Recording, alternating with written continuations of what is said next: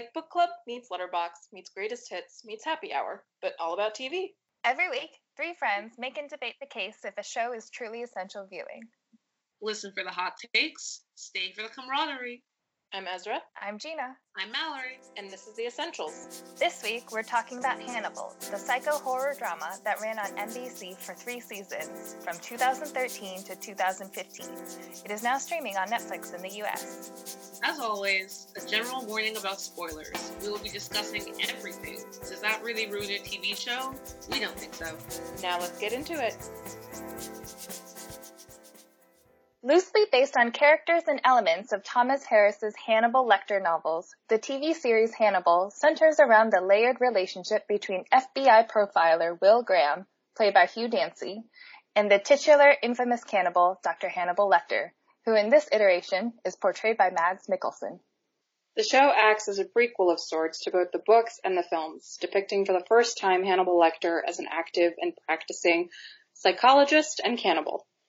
He is recruited by Jack Crawford of the FBI's Behavioral Analysis Unit to supervise Graham, who has an unusual ability to empathize with psychopathic murderers and a tenuous grasp of his sanity. Ezra and Mallory, this was your first time watching Hannibal. What did you ladies think? It is a violent show, but I wrote this down. Why does the food have to be so beautiful? We all know what it's hiding. Yeah.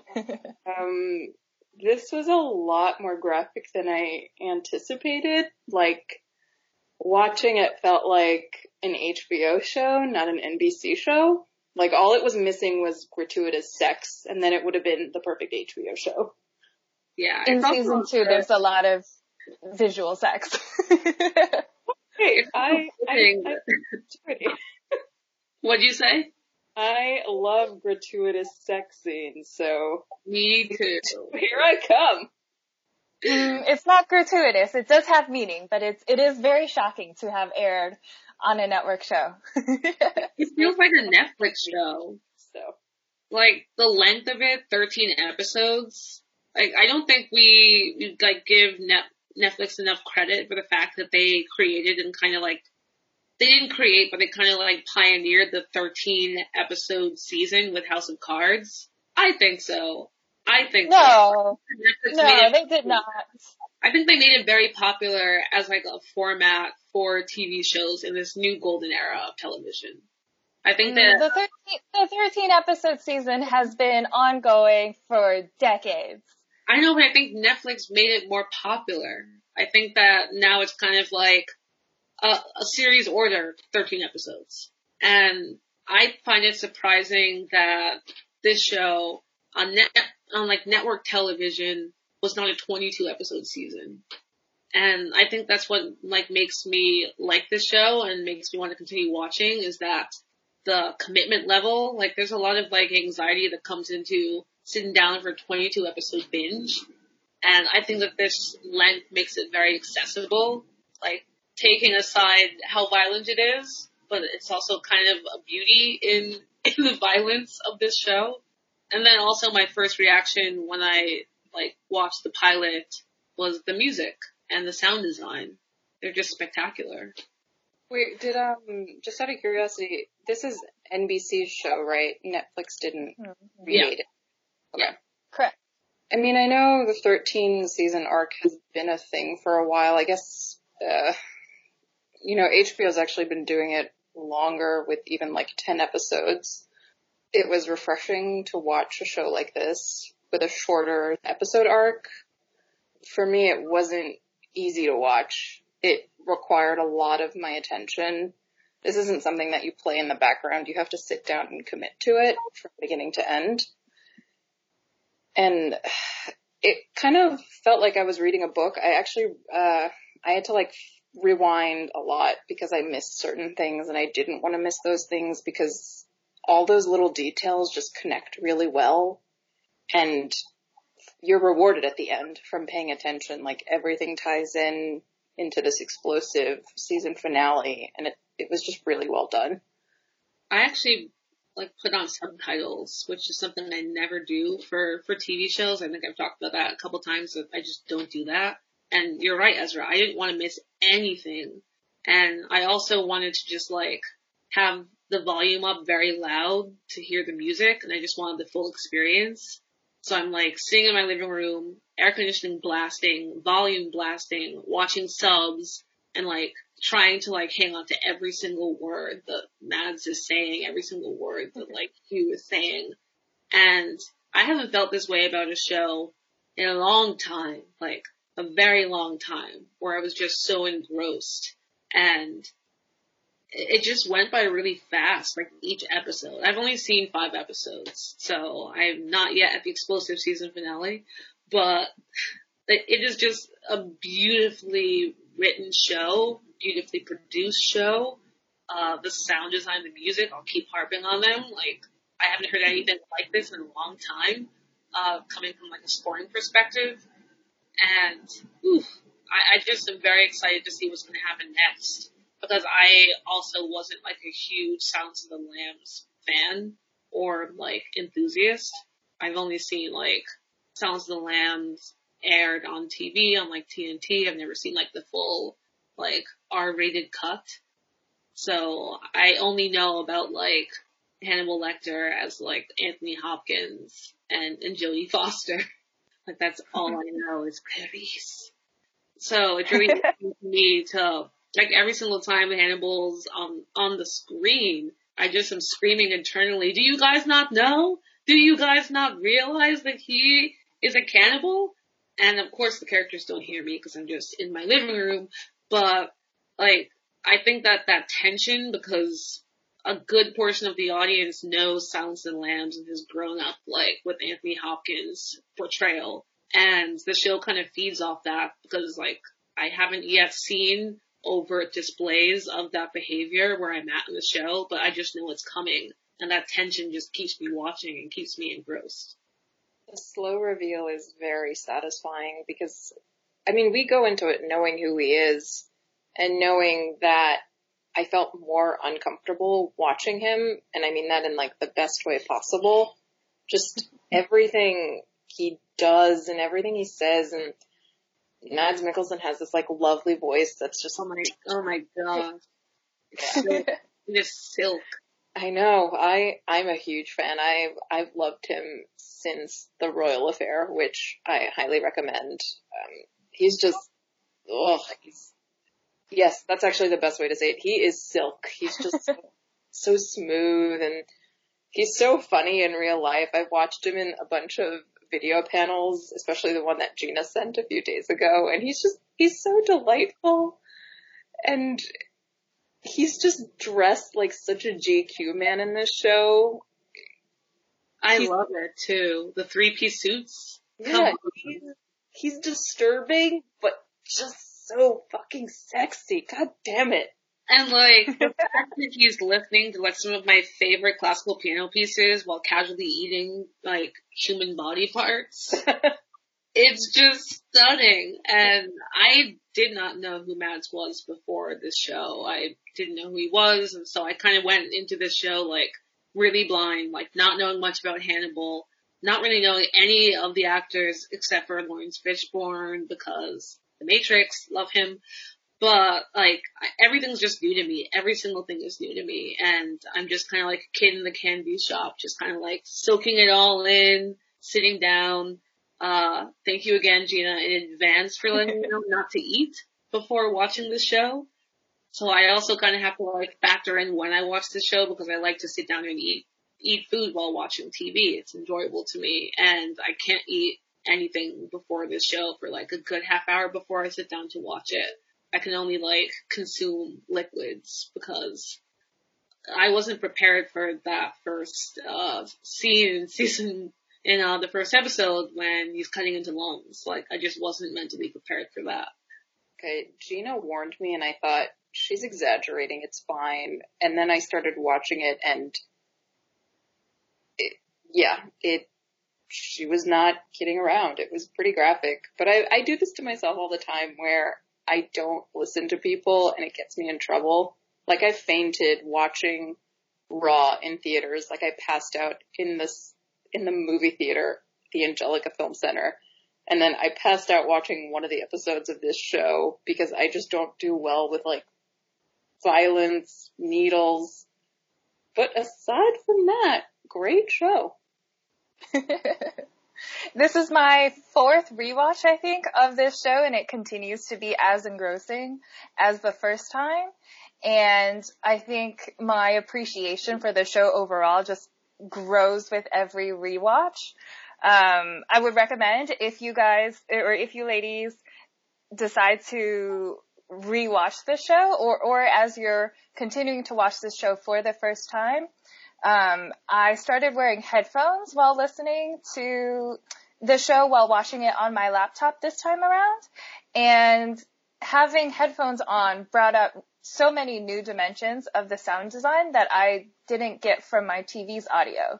And that was also really thrilling to experience. And I think even more highly now of the oral experience, because Brian Retzel, I think that's how you say his name, Brian Retzel, his work is just out of this world. Yes. Yes, it is. I have loved him since he was a collaborator with Air, 1998 seminal album, Moon Safari, and then he's been like a collaborator of Sofia Coppola since the beginning, really. I love the soundtrack to The Virgin Suicides. True story, fun fact, I almost spent $80 yesterday trying to buy the Virgin Suicides soundtrack on vinyl on Amazon because I don't know what's going on in the world, but everyone wants that album right now for some reason. And ever since listening to Hannibal and the music, I just want to like listen to everything he's doing and like own it. But I digress. I love him. I also want to highlight another aspect of the show that I really love, and continue to appreciate all the more when I rewatch this show. I think the guest stars that the show has is really incredible. Everyone from Raul Esparza to Gina Torres to our favorite from Boardwalk Empire, Michael Pitt. He shows up in season 2. To bit players like Jonathan Tucker, Rutina Wesley, Amanda Plummer, and Zach Quinto. I think Anna Klumsky also does some of her best work in this show. And what is also really fantastic about the casting of characters in Hannibal is that they expanded a lot beyond the movies and beyond the books to reimagine the characters to not just be all white men. And so they changed around the genders of a lot of the characters. Like Freddie Lowndes used to be like a male Freddie Lowndes, and Dr. Lana Bloom used to be Dr. Alan Bloom, and they decided, obviously, to make those characters both women. And instead of leaning into the homophobia of the original text, it's much more queer, and it's a much more subversive take on the Hannibal story. Yeah, I was gonna say, you can probably like correct me if I'm wrong, but do like Will and Hannibal like have something? Because I wrote down that the tension is just so like, it's so palpable between them, and you can cut that tension with a knife, and like at times I can't tell if like Hannibal's coming on to Will or if it's vice versa, but wow, it's funny that you mentioned that they lean into the queerness in this show, because I feel that between Hannibal and Will. There's like an admiration and a lust even for one another. I might have spoiled it for myself, but Hannibal gets around. He's a glorious slut. Can't wait. I'm not gonna say with who, but like, good lord, people I'd never expected. Man. I'm really, okay, maybe like I'm asking too much. Like, is it Bella? Does Hannibal get with Bella? No. But you are reading the signals that the show is very blatantly sending you correctly. Okay. And the relationship between Hannibal and Will is definitely just the main through point all through the 39 episodes. It's very much, and oftentimes the cast has joked that while Hannibal, the TV show, sort of started out as almost like a triple character study of Hannibal Lecter, Will Graham, and Jack Crawford, Lawrence Fishburne always laughs that he is the unwanted party in their little threesome. I totally see that now. Aww. For Lawrence Fishburne. I love him. And that was like really pleasant surprise to like see him in this show. He's a well-respected actor, but in some respects I feel like he's still like not as popular as he should be. Like, I'm guilty of, I've said it, like, I love him in The Matrix, and he's kind of like, well, he'll always have that. But he's just such a brilliant, like, stage actor, and he's done so many great things, and it's great to see him on the small screen, like, in a show like this. He shines in every supporting role, and I hope that someday, oh god, maybe in our lifetime, hopefully he'll have a huge leading role that's not The Matrix, but I loved him in, like, Ant-Man and the Wasp. He was great in that. I love him in this. He's been on, is the show Blackish? Mm-hmm. I love him in that one. Yeah, he's in, like, everything. I love how he pops up everywhere. More Lawrence Fishburne. That's like Ezra's gavel. More Lawrence Fishburne. Yeah, I need a gavel that last every time I get up the table. Like 2 weeks ago, more Sarah Paulson. Yeah, I'm really into supporting actors and actresses. They're great. Can we also talk about Hugh Dancy, an actor that I actually didn't know, like, who he was before this. Also, he's married to Claire Danes, so that's amazing. Yeah. Love Claire Danes. But he's a great actor. And apparently, he's of British descent, Scottish. Yeah, you can hear sort of like lilts coming out of him. I don't know if it's intentional, if he's trying to like play Will as like a character who had like a British past, but sometimes I keep hearing like little breaks in his accent and I find it delightful. But he is gorgeous. Love his hair. He's got that same gorgeous hair in the movie Evening, which he stars opposite Claire Danes. It's not like a great movie, but I love him in it. Was that how they met? I'm not sure. Maybe. Yeah, maybe. I'm just such a sucker for celebrity relationships that begin on set. I just think it's very romantic. Or very messy. No middle ground. Just wonderful. No. Yeah. Speaking of relationships on screen, I really loved how Lawrence Fishburne got to act opposite Gina Torres. And I think that lent all of their scenes such great resonance. And the two of them together as actors is just, it's so kind of like almost unfair how great they are at their jobs. And yeah. Yes, I love her in 24. I love her in Revenge. She was in like little known, again, an NBC show called Revolution, and she was like amazing in that. I love Gina Torres. She was great in this. Oh, I had like a fun little thing. We were talking about this over text, but I think that this show is surprising that it's on network television and that like NBC just has a track record of doing their 10 p.m. Friday night slot dirty. This show reminds me so much of Dracula in the level of horror and in the like quality of the show. And NBC didn't give it the time of day. Only one season. And it was a beautiful show. And I kind of feel like NBC again doesn't know what to do with horror in general or like more adult content. I think the rating on this show was like TV MA, which is pretty strong for NBC. So, I mean, I don't think I'm a Hannibal, but maybe I am. I kind of want Netflix to come in and save this show. Like, it is the perfect Netflix show. Netflix, if you're listening, save this show. Yeah, horror I think is better when it's serialized, with the exception of obviously a few wonderful movies like Get Out. But you can just explore so much more. Like you can explore just the psychology of the characters. You can add more stories. Like I think the beauty of Hannibal is it's a horror show that's also like a crime show.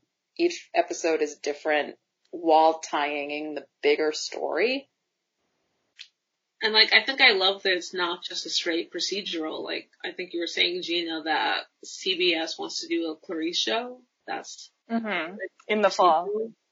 Yeah, and I think I wouldn't have liked Hannibal if it was a straight procedural. Like, I love, like, said it many, many times, character studies. I love, like, serialization. Like, that keeps me going in a show, and it's going to keep me watching Hannibal. And it just, like, sucks that NBC consistently is doing this to, like, really great TV shows at that 10 p.m. slot. They just don't know what to do with. So I just really hope that, like, NBC can figure it out for the next one. Do you guys know what's on NBC Friday nights at 10 right now? I have no clue. I know, actually. I'm like 90% sure it might be The Blacklist now, which surprises me because I think it used to be like a Tuesday at 10 kind of show or Thursday at 10. And so I do think it is sort of like that weird time slot where you can do a little bit more that outrageously creatively, but you may not get the viewership. And I think that was very true for Hannibal when it was on air. It's hovered around a 2 rating during its first season, but then illegal downloads, which do not factor in, or at least like did not factor in as much back then into business decisions for networks, for each illegal downloads would regularly go up to like 2.5 million downloads over the weekend for torrents of this show. That's insane. Is that like like Game of Thrones torrents, or is that like on par? No.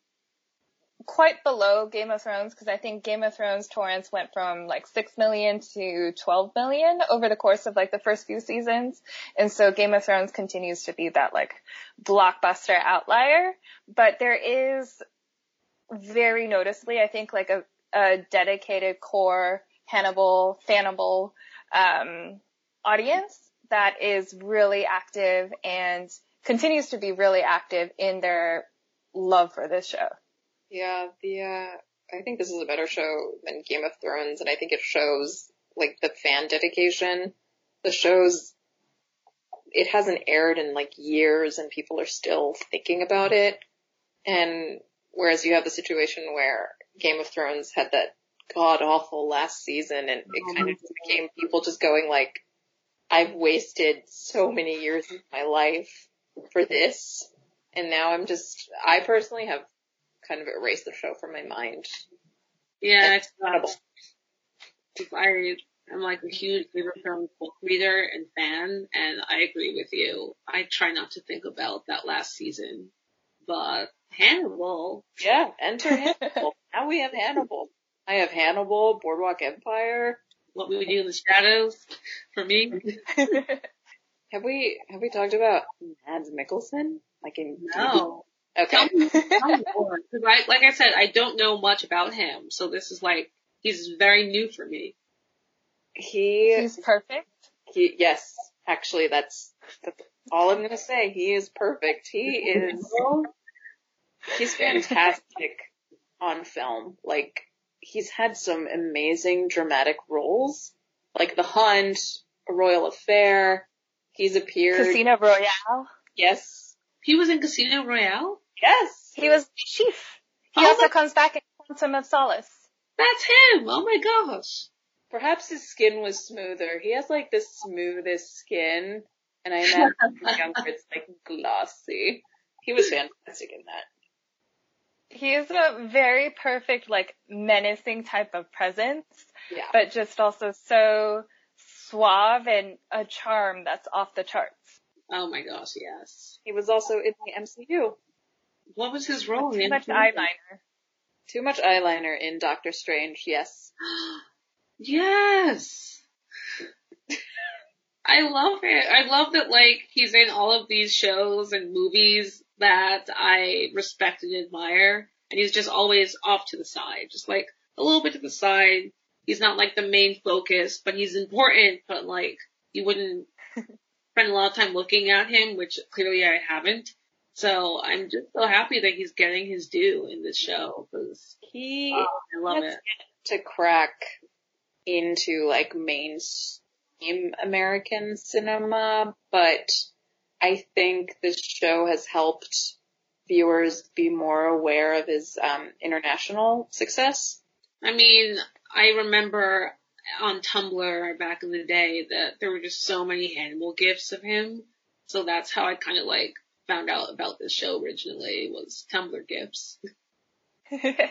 I also think, and this might be controversial for some folks who are big fans of the movies, but I think of the 4 different actors who have portrayed Hannibal on screen, I really do feel very strongly that Mads Mikkelsen has the best portrayal and the most chilling portrayal of Hannibal Lecter.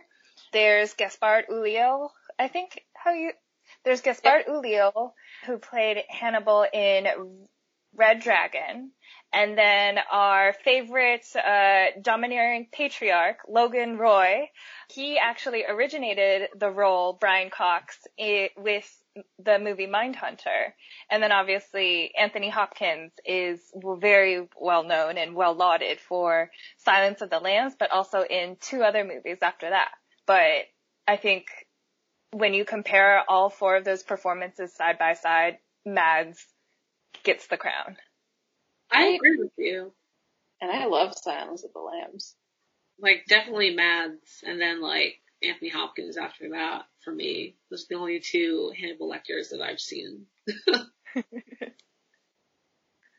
I think what makes it so chilling is Anthony Hopkins, obviously, I think he owns on the horror of Hannibal Lecter, especially with the way he delivers his lines, but Mads Mikkelsen just brings like a chilling calmness. He's just like silky smooth actor. Yeah, he seems normal if you don't know anything about Hannibal Lecter. He's just this cool dude who wears great suits. And, like, obviously I don't know the resolution of it, but I just find it so chilling that the character of Abigail just, like, immediately knows that he is up to no good. And I just want to know more about how she's able to, like, sense that from him, where he's able to fool everybody else. And I also find that just, like, that tension, like, we as the audience know that he is, like, an evil character. Abigail has figured it out in her own way, or so she thinks, where I'm at currently in the show. And yes, you've got like Will, you've got Jack, you've got everyone else just like, Dr. Lecter is amazing, isn't he? And he cooks some great food. Like, that to me is what's so chilling about this show, is like the audience perception, because we know who Hannibal Lecter really is. I mean, if I ever had a psychologist or a therapist like that, I would definitely run now. But like, if I got a guy like that, not knowing anything about Hannibal Lecter, I'd be like, hey, look at you, dude. Yeah, like my psychiatrist is unnervingly very, very attractive. I'm getting distracted during our therapy sessions. So now I'm I don't know what it is, but lately in the last decade, a lot of horror movies and horror TV shows have been focusing on villainizing Scandinavians, and it's great because now I'm terrified of all of them. You have Hannibal, you have Midsummer. Yeah. It's unsettling. But then again, white people are terrifying, so. Do we want to get into deeper dives, or do we have any more initial thoughts? I said all. I'm ready. Okay. Mallory, do you want to go further into the music part? Yeah, as I said earlier, the music and the sound design are like 2 of the big reasons why I was drawn in to this show and will continue to watch it. We said it before with Brian Retzel, who has done the soundtrack and score to Lost in Translation, Marie Antoinette, and the Virgin Suicides, which is personally my favorite of Sofia Coppola's scores and soundtracks. He just creates this beautiful, beautiful music that just envelops you. I went to NYU for grad school and I studied film scoring. And when you're at film school and you're trying to like learn about scoring, you're taught that you shouldn't be making music that breaks that fictional setting. They call it non-diegetic music, is that underscore. And diegetic music is the music that you would hear in a scene where someone's like playing music on the radio in a car, and then somehow that music becomes what you're hearing like on screen in the scene. And so you're taught when you're doing your underscoring to kind of like keep it very muted and kind of keep it like under the surface. Obviously, there are like notable exceptions with John Williams and the work that Bernard Herrmann did with Hitchcock in Psycho, where that like non-diegetic music becomes part of like the framework of a scene and the framework of a movie. And even more so with TV scoring, the music that composers are trying to like produce is normally very like mellow, none of the surface. There's that like hysterical video of a cat just like playing on a synthesizer, and there's someone says it sounds like A24 scores, but that's literally what you were taught in film schools, to like stay under the surface and just kind of like subtly nudge the audience to feel certain emotions that you as like a film director, writer want them to feel. What's so like revolutionary about this TV score is that this non-diegetic music just like breaks into the scene, and it's like an earworm drilling into your brain. And in some cases, the music is overpowering the dialogue, which is another reason why I had to use subtitles, because you literally can't hear what the characters are saying because the music is so loud and unnerving, and you're hearing like harpsichords, like you're hearing like strings on the piano, you're hearing like all of these native and traditional instruments from different cultures, you're hearing like loud synths, strings. It is just so reverberating and enveloping that I felt uncomfortable when I was watching the show. And that's just like very revolutionary to me, that Brian Retzel just made this decision to like go music first, dialogue second, and Brian Fuller was like, okay. And I could talk about this forever, but it just doesn't fade away when you want it to. It just keeps getting louder, and you just feel even more scared and nervous than you already do watching just like a scene that was like scored normally with like a more subdued score. Retzel talked about this in some of the special features on the DVD box set, which of course I have watched many times. And another really interesting, fascinating thing about his involvement with this project is that they only actually meant for him to do the score for the first episode, and they had planned, like with a lot of other TV shows, to just sort of hand it off to a less prolific composer to just do the rest. But he somewhat volunteered himself, and he was like, no, I'll just do the rest of them. And he continued to do the rest of them in his own way, and the average score for this show is like a full 40 minutes, which is kind of wild since the show itself is like 43 minutes. Yeah. And I'm excited for you to hear the music in season 2 and season 3, because I think it just continues to swell and overwhelm. And you bring up like a good point. That's also another thing that you're taught in like scoring classes, is about breaths and pauses, and music should have phrasing, and there is no break. There is no pause in the music. It's kind of like drone music in a way, where it starts off very quietly and then just kind of builds to the end, and then you're just like hit with a wall of sound. So I think that would be like the like easiest like metaphor to what his music is that it's drone music. And I've never seen a network television show that uses drone music as a score, or that is like greenlit from like executives at network television studios. Maybe it wasn't. Maybe that's like another reason why NBC was like, let's axe this shit. There's not enough like popular music or radio, like top 40 hits. But man, I really admire Brian Fuller for just like letting Brian Retzel do his thing. The executive producer and director of the first episode, David Slade, was one of the folks who sort of connected Retzel and Fuller together to get him involved in this project. So, bravo. Yeah. Don't normally see that happening. I love Brian Retzel's work. I've been following him ever since I first saw Lost in Translation. And he's my writing music composer. Like anytime I'm working on my scripts, LOL, I listen to his music because it's so calming and it really gets me into the zone, especially since my dream is to work with him someday. But this score, I love it because it was so unsettling. I had to turn up the volume because I needed the dialogue louder, but that meant the music was twice as loud.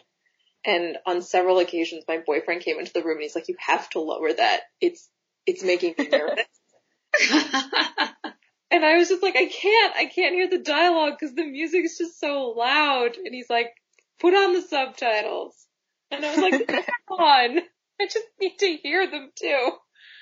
It was, there was just no break either. This kind of reminded me of my experience watching Les Mis. They're obviously two completely different things, but the movie adaptation, the singing never ended. There was no dialogue. They kept singing everything, and the score felt like that, where it fades out and then it comes back, and I was like, oh, okay. It was wonderfully twisted. God damn it, he's a genius. Yes, he is. But also Air, like, he comes from that group. Air is also amazing, and that's what they became famous for, like, is Sofia Coppola being like, score Virgin Suicides, do whatever. And that soundtrack, if you ever listen to it, it's just like the craziest 70s inspired synths. And that's like, all they used was just synthesizers and like, of course, Brian Retzel on the drums. They were just jamming and creating like this crazy atmosphere. And I think Brian Retzel has like carried that with him throughout his career, and it shows, or rather you can hear it in the score for Hannibal. One of my biggest regrets was missing Record Store Day last year, where they released the Lost in Translation album on vinyl. Naturally, everyone got it, and it was reselling on eBay for like triple digits, and I was so pissed off because now they're slowly starting to release the scores on vinyl, and everyone's just like, I gotta have it. I might spend the $80 on the Virgin Suicide score. Yeah, that's probably why I can't get that like score on vinyl. I justify it. I justify an $80 purchase. Thank you. I didn't tell my husband that you said so. Cause he was like, don't. Oh man. I need to lock down getting the Hannibal soundtrack on vinyl. Cause I think they also did release all 3 seasons as well. Yeah, the next time you have a dinner party, I want you to play the soundtracks. Yeah. I don't think I'd be able to eat if we did that. I just want to see everyone's reaction, just like side eyes, and everyone's clearly uncomfortable. Ooh, I would love that. Well, I was reading an article, Vulture did an interview with him, and he said that he does his scores so people can kind of just like sit back in darkness and relax. I'm like, what? There's no way that I'm going to relax while listening to this score, just casually. Sit back and squirm. I really want to hear more about the food stuff, Ezra. I don't want to but I've been on the edge of my seat waiting to hear this deep dive. Oh my god. Yeah. I did brief research because having just started watching this show, I didn't know much about Janice Poon before, but I went through her blog and she has some impressive credits, including the first season of American Gods and The Shape of Water. And having seen Hannibal, I can see that she consulted on The Shape of Water because the pies that she sketched in her notebook and seeing them on screen, I was just like, ooh, they're odd and bizarre and wonderful. And that's how I felt watching Hannibal. Like, she did a phenomenal job. Everything looked exactly like it was supposed to. And you can tell because I was unsettled when he started carving into the human lungs. I was just like, stop it. Stop doing that. Please stop destroying those lungs. Don't eat them. She grew up in a family with restaurants in a small town, so she was always around food. And in her interview with GQ, she said that means like chopping vegetables and doing mise en place before she went to school. So you can tell she has this huge background. And she's wonderfully twisted. Like, I'm going to quote another part of that interview. She said, "I'm happy to say the snails were my horrible idea. It's circular also. The bottom of the food chain, eating the top of the food chain, and then back again. You don't know me, but I'm really a nice lady. I don't think of diabolical things to do except when pressed to by an employer." Here, in this case, Brian Fuller. Oh my gosh. I'm not there yet with the snails, but I can't wait to see what she does with it. The beauty of it is I'm not at the snails either, but I can visualize what she means. Like, I get what she's talking about because that is something Hannibal would do. Like, she's able to get into his mind and interpret her work accordingly.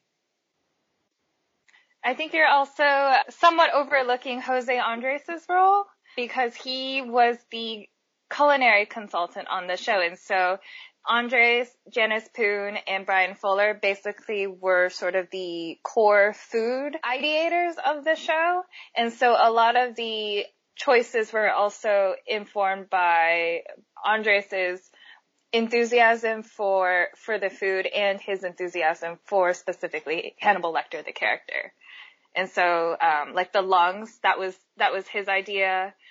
In discussing the appetites of Hannibal, he actually shared with Brian Fuller that technically you can break down every single part of the human body for consumption, even the bones. What? Wow. Like, wow. I love this show even more that they have like food ideation because that's like something that I had to wrestle with watching these episodes. Was that, like, Hannibal's talking about some delicious food, like foie gras and, like, all these yummy cuts of meat, but having to, like, realize that it is not animal flesh, but human flesh is just, it's a lot. It's a lot for me. And it looks so delicious. So delicious. I'm so happy that, like, they were thinking about this, but wow, that level of detail is impressive. One of my favorite scenes is when Hannibal is dining with Graham, Freddie, and Abigail, and Freddie has opted to eat completely vegetarian. She gets a salad, and she says one of my favorite lines, which is, "I can't believe you're destroying that with meat." And I was just sitting there wondering, I wonder if he put any cannibalistic twist on her salad, like in the dressing maybe, because he would do that. Like, you could technically, like, I guess put bone broth in there somewhere. I was over it. He would do that. Yeah, I was just like, you're probably not exempt from this, Freddie. He's probably found a way to make you eat part of a human, and that's gross. And that's why I love him. He's so twisted. Did you two also happen to notice that the name of every episode is also food related? Yep. No, I didn't. But now I'm going to look that up. The entire first is named after French culinary terms. Because I was like, oof. Oof is like an egg, right? In French? Yep. Yeah. Wow. Yeah. The tradition continues in season 2 with Japanese dishes and in season 3 with Italian dishes. Oh my god. I love it. I did not pay attention to that, but I love it so much. That's one of the reasons why you have to keep rewatching this show. You find new things to enjoy with each, I imagine with each watch. Gina, you've watched it more than us. Yeah. And I think my deep dive kind of really reflects how much I have thought about this show and how much thought went into the creation of the show. And so stop me at any time if you feel like it's getting overwhelming. Oh no, please. Please go. Please. Regale us. Okay. All right. So as a super fan, as an Aka fan, I could go on a lot about this show. Specifically for this podcast, where we're really dissecting what makes the show essential. I think a lot about how this show depicts Hannibal, and specifically the implicit and subtextual framing of Hannibal Lecter as the devil or Satan or Lucifer or 666. And that depiction draws from the rich foundations of the books and elevates this show to have it go beyond your normal investigative procedural. It goes beyond your general serial killer story. And the show boldly, viscerally interrogates life, the mind, violence, divinity, and more.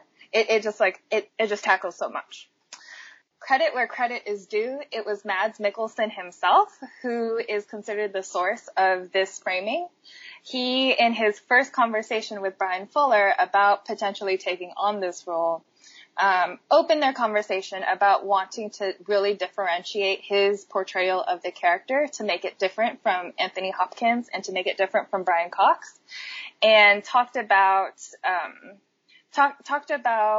Hannibal as a tempter and as a devil figure. The show then, through many, many references and through the characters' interactions, goes on to reify that at every turn on how apt that characterization is. Okay. Digging into the character interactions first, it's not uncommon on screen to have stand-ins for sex, and Hannibal the show is no stranger to using allegories of intimacy in place of sex. Though the show, in later seasons, as we mentioned before, does get pretty explicit. It is, however, oftentimes like outside the bedroom, and both of you have witnessed this, where the sexual tension is the highest. And we see that those connections happen most intensely over meals, in therapy sessions, and through murder. These are all forms of communion to Hannibal in both a secular and religious sense. He seduces his patients and his associates through his communications with them, and he entices them to learn more about themselves and to give into their truest selves, which is often like their darkest selves. He tempts and offers knowledge, just like the serpent tempted Adam and Eve into eating the fruit from the tree of knowledge in the Garden of Eden. And Hannibal's sort of ultimate game plan or ultimate desire with his interaction with Will is to have Will sort of give in to, his innermost feelings. The feelings that Will Graham, as like a very emotionally repressed man, does not like to access or interrogate at all. Wow. Then there's Hannibal himself as like a true Renaissance man in many, many ways. The first version of a Renaissance man is the colloquialism for a man of many talents, and obviously we see that on screen, from his cooking to his sketching to his incredible murder sculptures. He's also obviously like a pretty successful psychiatrist and a very, very intelligent scholar, and scarily manipulative. He's also a polyglot. We see him speak a lot of Italian later on. And of course, he's, the very impressive, scary serial killer. But symbolically, he is also a Renaissance man, as in the transitional art, literary, religious, political, and intellectual movements that took place from the 1300s to the 1600s. On the art side, we find out in season 3 that he's long been obsessed with Botticelli's Primavera painting, particularly the painting's depiction of the god Zephyrus seducing the nymph Chloris. That also parallels the story of Leda and the Swan, a painting of which Hannibal has in his dining room, which is often prominently in frame throughout seasons 1 and 2 whenever Hannibal is hosting people over for dinner. And we can look at Hannibal's interactions manipulating people as mirrors to this mythoi. When he kills and eats his victims, the elaborate feasts and the different murder tableaus are also reminiscent of Renaissance still lifes. Caravaggio, too, was also famous for his brutal depictions of very violent struggles. We see more tribute to that in the show's overall aesthetic, from the backlighting and the extreme shadows of the chiaroscuro style of cinematography that the show has, to the many, many brutal slashes and splatters of blood. Another one of his famous paintings is Judith beheading Holofernes. and lots of heads, lots of just severed heads all around. And so that's also very Hannibal-esque. The sometimes very frank presentation of cadavers on the show as well recalls market still lifes of the Renaissance, and a good reference there is Annibale Carracci's butcher shop. What also greatly differentiated artists of the Renaissance was the intertwining of philosophy and religion in their works. Hannibal's Memory Palace, which you see glimpses of in season 1 and much more in seasons 2 and 3, is literally within a cathedral, the Normal Chapel of Palermo.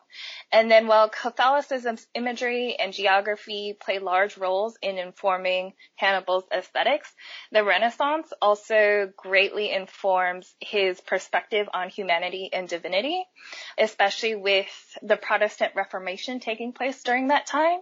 And I think the work of John Calvin in particular. Calvin, somebody we probably don't think of very often in our normal lives, but you may remember from history class if you had a good history teacher. Yes, exactly. He is most known for the doctrine of predestination, wherein, quote, all are not created on equal terms, but some are preordained to eternal life, others to eternal damnation.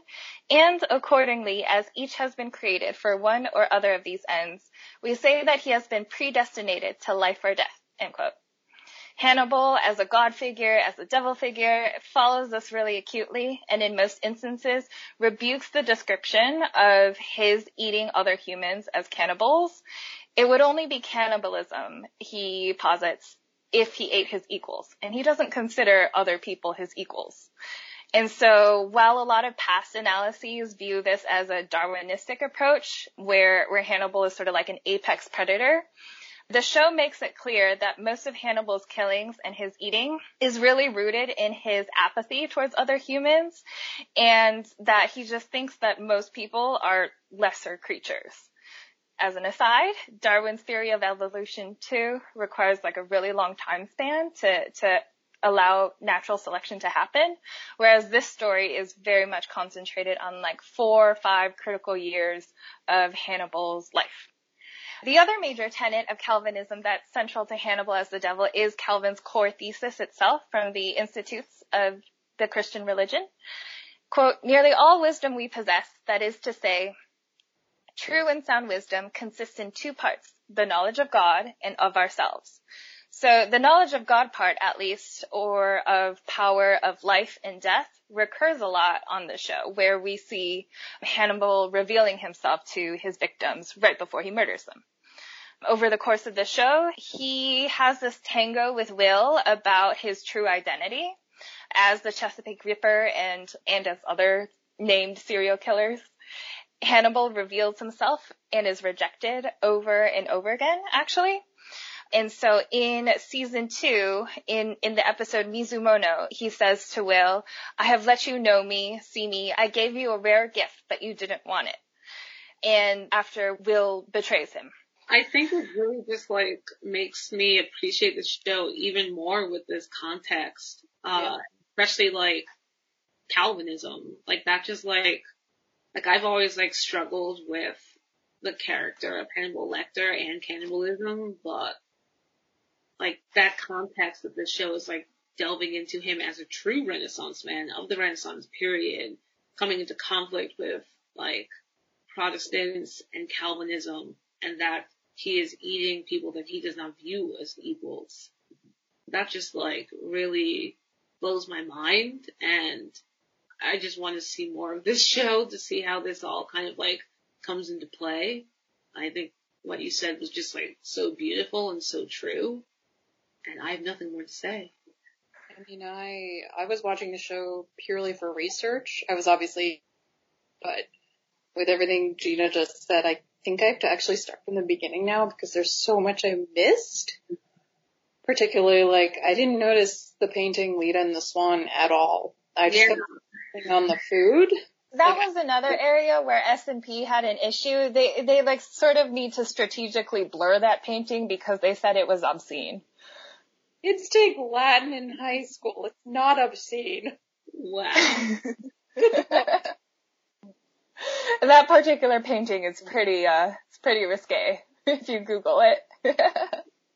I've sat on a Latin class in high school. I know those kids learned some smut. Some glorious smut. Yeah. To the second part of Calvin's thesis about knowing ourselves.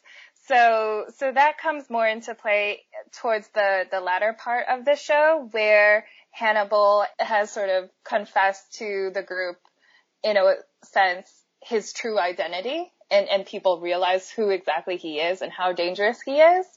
But Will obviously has this very complicated relationship with him. They have this like sexual tension, and they have conflicts about actually like basically like DTR defining their relationship. And Hannibal, after one conflict where Will has essentially betrayed him, laments, "I have let you know me, see me. I gave you a rare gift, but you didn't want it." And so that rejection of Hannibal, and then that rejection by Will of his own feelings, is basically him denying knowledge of himself. And so Hannibal's less mortal but more macabre self-realizations that he manipulates and forces onto those in his circle is sort of like that second part of why he is this devil figure that is tempting everybody around him with this knowledge. And then finally, fittingly, what did the Renaissance in history lead to? The Age of Enlightenment. And so that also fits together. And so then by the time we get to the series ending, at least for now, in season 3, Hannibal as the devil figure actually becomes explicit. The Red Dragon storyline makes up the latter half of the 3rd season, and in one exchange, Francis Dollarhide and Hannibal are talking, and the former approaches the latter wanting, quote, to be recognized and to sit before Hannibal as the dragon sat before 666 in Revelation. And so he's just saying straight up, like, Hannibal, you're the devil. And then in the penultimate scene, where our would-be hero Will Graham finally fully, quote, becomes, as he foretold to Gillian Anderson's Bedelia, he formally transforms into his truest self by murdering Dollarhide with Hannibal, spoiler, and achieving that knowledge of self and becoming wholly enlightened. And then after their shared triumph, they embrace and they fall. They like literally fall down together. Just like Adam and Eve were driven out of the Garden of Eden, and just like Lucifer himself fell from heaven. And yeah, it's so many rewatches to like get to this point. That was beautiful, Gina. Like, I have nothing more to add. If you want to move on to like, I want to know like your final take and what you think about the future of the show. Like, that's what I want to know. Do you have anything you want to add, Ezra? No, I mean, I think another wonderful aspect of this show is that Gina just spoiled everything, and I'm okay with it because I just want to see it now. I'm like, and the beauty is like she's describing characters that I'm like, who? So it's fine. Yeah, same. It's like you come into this show knowing that, like, who Hannibal Lecter is, and like we all know like who he is and what he's going to become. Like, now the fun is like watching it happen. And I mean, the show alludes to all these things. Like, I have a pretty good sense of who's going to get killed and who's going to get eaten. And I mean, Will is obviously completely messed up and is going to go through a lot of things. So I can't wait to see all that. Yeah, he's going to go to the dark side. Like, that's going to happen. Hugh Yancey just continues to do a fantastic job throughout. Mads Mikkelsen just continues to also do fantastically. And then he and Lawrence Fishburne too, like the dynamic between Jack and Hannibal is just really singularly fascinating, and in a very different way than Hannibal's relationship with Will is. And so Can't wait to see it. Season 2 is actually my favorite season, I think. some of the show's most standout episodes are in that season, particularly the mid-season finale, as well as the season 2 finale. Mizumono is really just absolutely transcendent. And we also get to see Lawrence Fishburne and Mads Mikkelsen fighting. Yes, I can't wait. Wait, I didn't hear you. Did you say fighting or did you say the other one? What would be the other word? Everyone slays with everyone. Oh, no. No, but like they like the Morpheus side of Lawrence Fishburne basically comes out. Oh, I just needed to confirm. I was like, wait, what? I can't wait to see that. Oh. My like final take on this show is that it just goes above and beyond in so many ways.